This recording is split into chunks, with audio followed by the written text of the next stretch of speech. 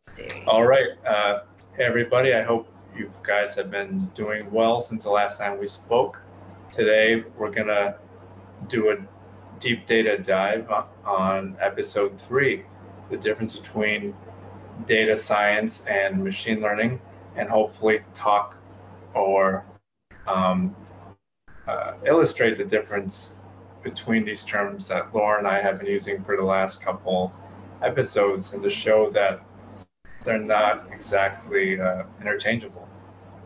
Yes, definitely. So I guess first off, let's think about, like what's the difference between data science and machine learning? If you ask me, they're not really like a difference. They're sort of overlapping in that machine learning is sort of a subdiscipline that exists inside of data science. So it's entirely possible that you can have data science without machine learning, but I feel like it wouldn't be possible to have machine learning without data science. So, I kind of agree with you somewhat, but I think going back into history, I think in the last 50 years ago, there's been artificial intelligence, and for the most part, it hasn't been getting a lot of traction, but with machine learning, um, I know that the notable papers have been written in the mid to late 90s, and I would argue that machine learning is an application of artificial intelligence to get it moving along. Um, in terms of what we said about data science being used to get insights and make a decision, machine learning does meet that criteria, but as you mentioned, machine learning is also not needed to make a decision, because machine learning, from a business analytics standpoint, it's predictive analytics. Mm-hmm. Yeah, we're trying to, well, oh no, I think BJ's frozen. Okay, you were frozen for a second. Like, you froze there. Oh no, we're all frozen. Damn it. All right, where did you lose me? Okay, you were talking about machine learning and being predictive. All right, machine learning is a part of predictive analytics, Mm-hmm. and that uses an algorithm or a model. But taking a step back, or doing things on a more industrial engineering lens, there's something called heuristics, and that's making decisions. Could be rules based, but it's still addressing the need of making this a decision, but it's not using the frameworks of a machine learning model to do so. And with that, there's like optimization. There's something that's called prescriptive analytics, and I do need to brush up on a definition of it, but from what I understand, it's recommending a specific path going forward, as opposed to a machine learning model, which in some cases will say, with this feature set or independent variables, here are what we think the labels are, if it is a supervised problem. Yeah. In which case, that brings us to our next topic is, we're talking upon maybe like different types of machine learning. And one of the things that you just mentioned was supervised machine learning. And I know we covered there's supervised, unsupervised, semi-supervised, and reinforcement.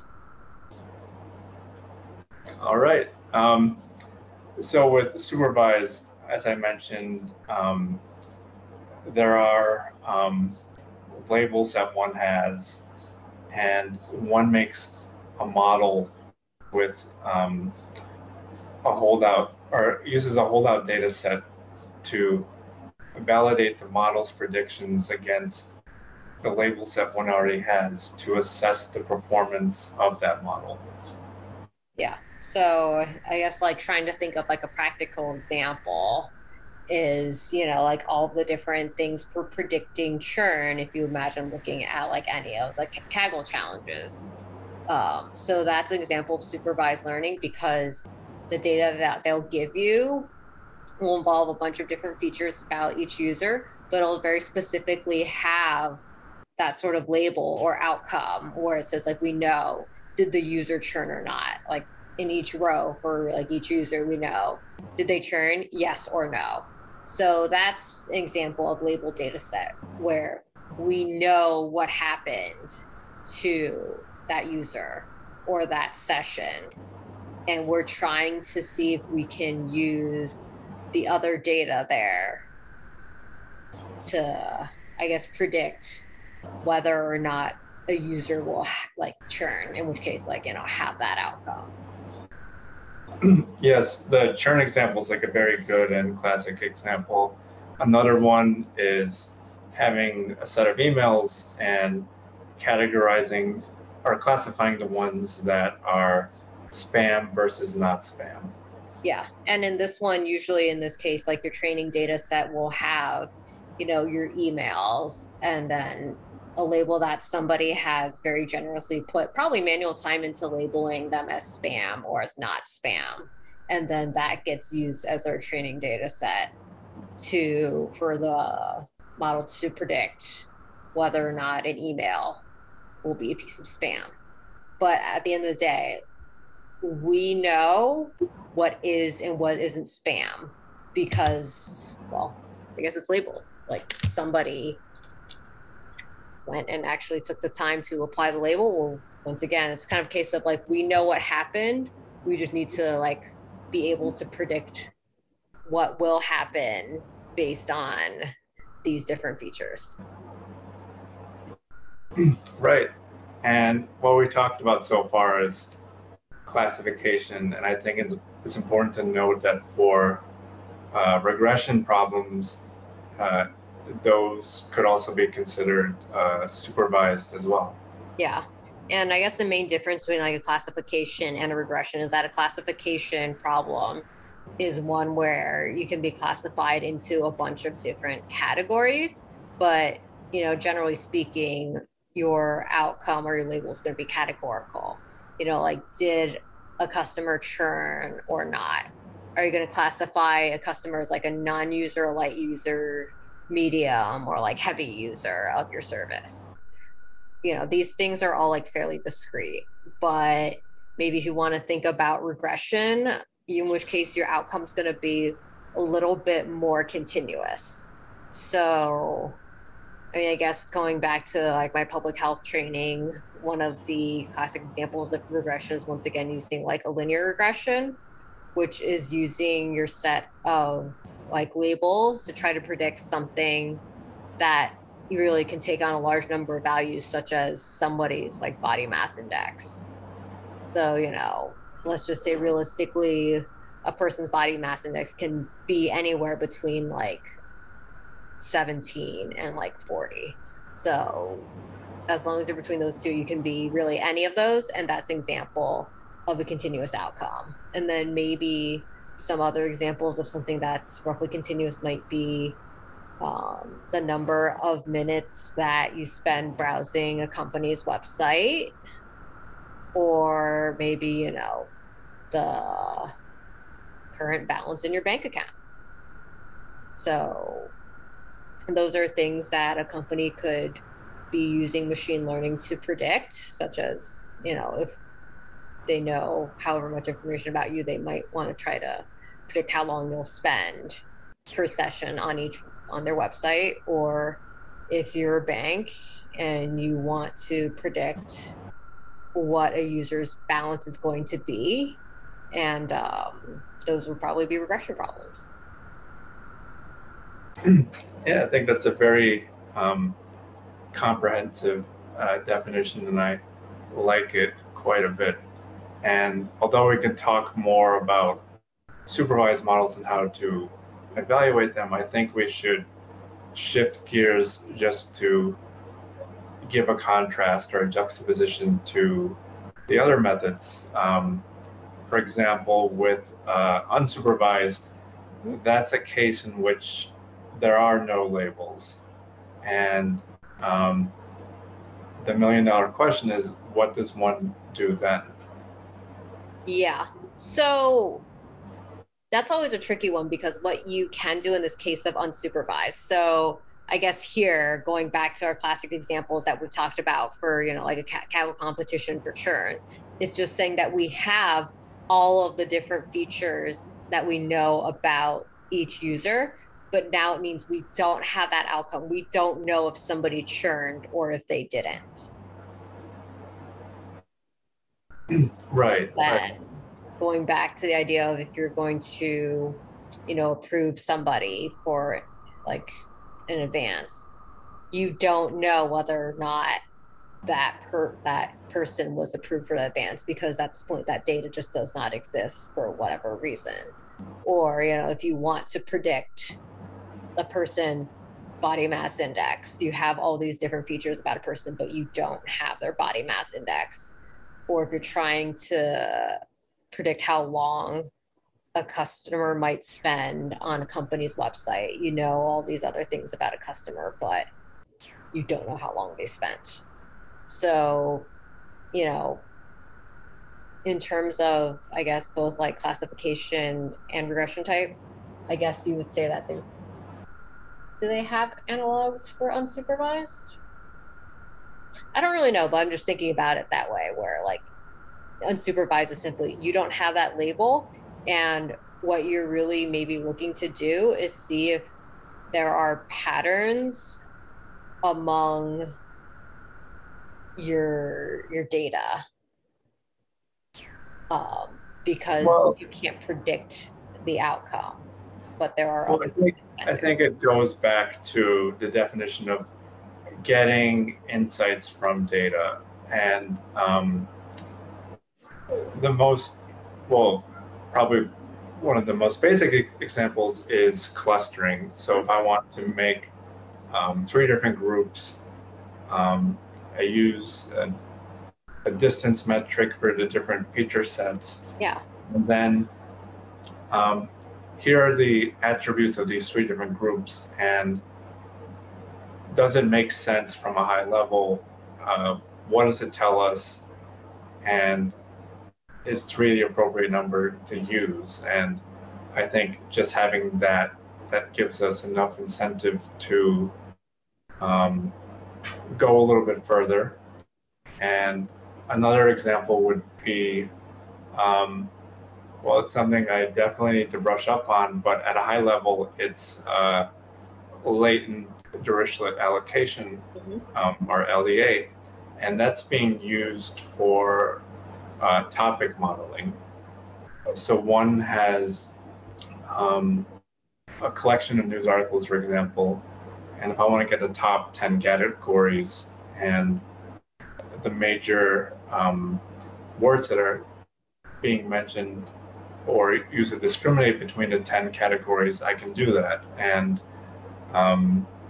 I would say that that's an unsupervised way because these categories are not defined beforehand. And it's up to the data scientists, it's up to maybe people on the business end to see if those categories can make sense. And there's also the possibility that something that's initially unsupervised can become supervised either as we get more information or we see something that's different about the different groups and we start to make labels. But I think that it kind of overlaps with semi-supervised learning. Yeah, I think so too. I think something that was also once mentioned to me when I was interviewing was the topic of, how do you try to validate like an unsupervised machine learning problem? And the person said sometimes, the best thing you can really do is see if you can grab a small subset of that data and just try to turn it into a supervised problem. Maybe get like 5% of your data and just try to hand label the outcome if you have some ability to do so. because sometimes it's maybe just a little bit easier to know maybe like how accurate or how precise your machine learning model can be when you know what the actual outcome, like what actually happened is. Because in a supervised problem, when you're looking at metrics of accuracy and comparison, you're looking at maybe like what is the actual outcome that actually happened and what did your algorithm predict. And then there are ways of deriving, looking at like actual proofs of predicted, sort of like how far off the mark were you.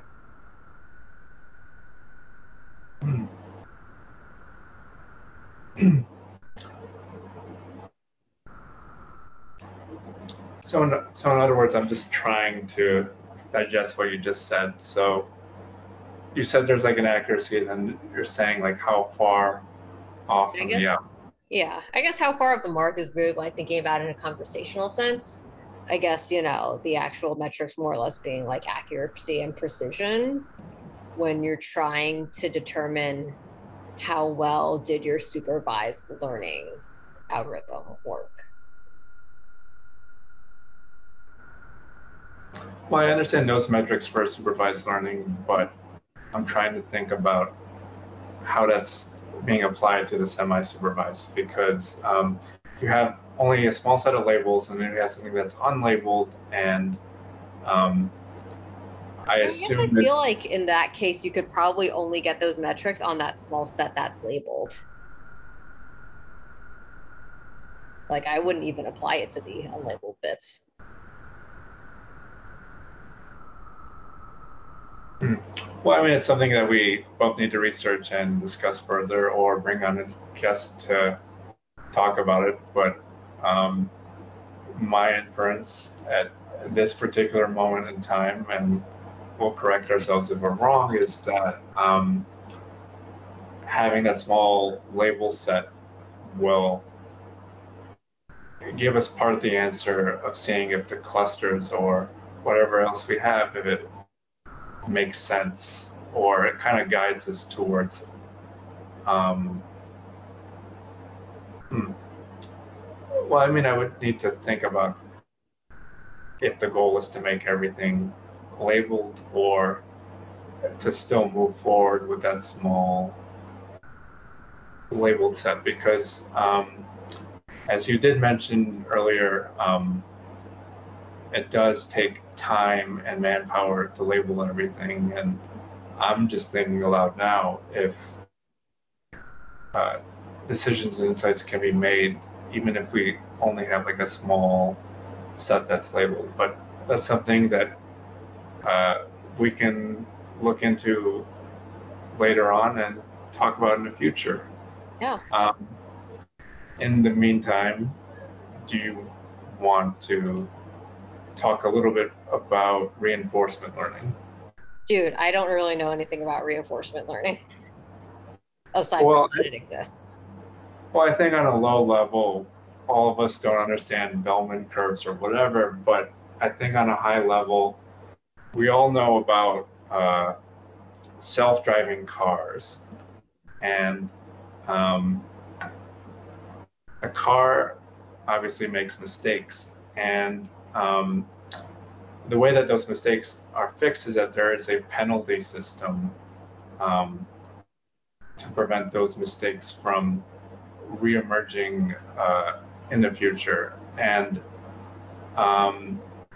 if I understand it correctly, with machine learning, well, at a high level, there's data, one trains it, one fits the model, then that's it. But with reinforcement learning, the AI agent continually and constantly learns upon a different set of penalties that are being imposed. And although deep learning's pretty hot now, from what I read a couple of years ago, the what's going to probably come afterwards is a growth in reinforcement learning. Yeah. Yeah, that's the application that I've definitely heard of as being the most associated with reinforcement learning is self-driving cars.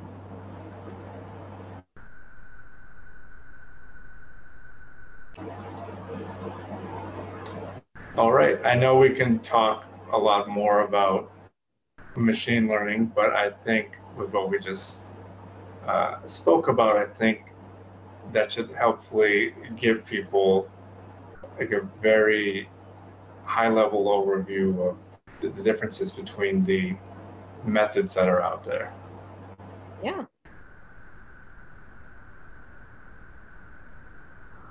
Do we have anything else we need to cover for this episode? Um,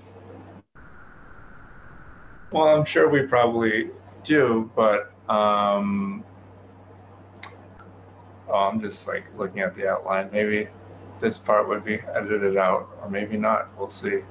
Um,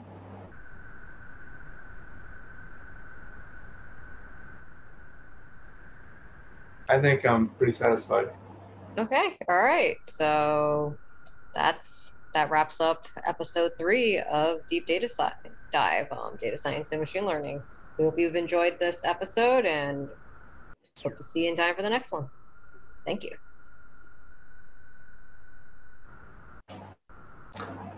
All right. Yay, we can both Yay. have dinner. Yay. That's 3 episodes. That's just pretty good output for like the first day of recording. Yeah, got a trilogy there. Yay. Have like a Star Wars opening crawl. Yay. Of course. Guess all I have to do is just do this.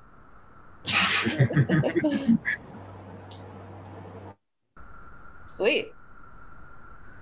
I think we can turn off recording now. Yeah, I suppose we could.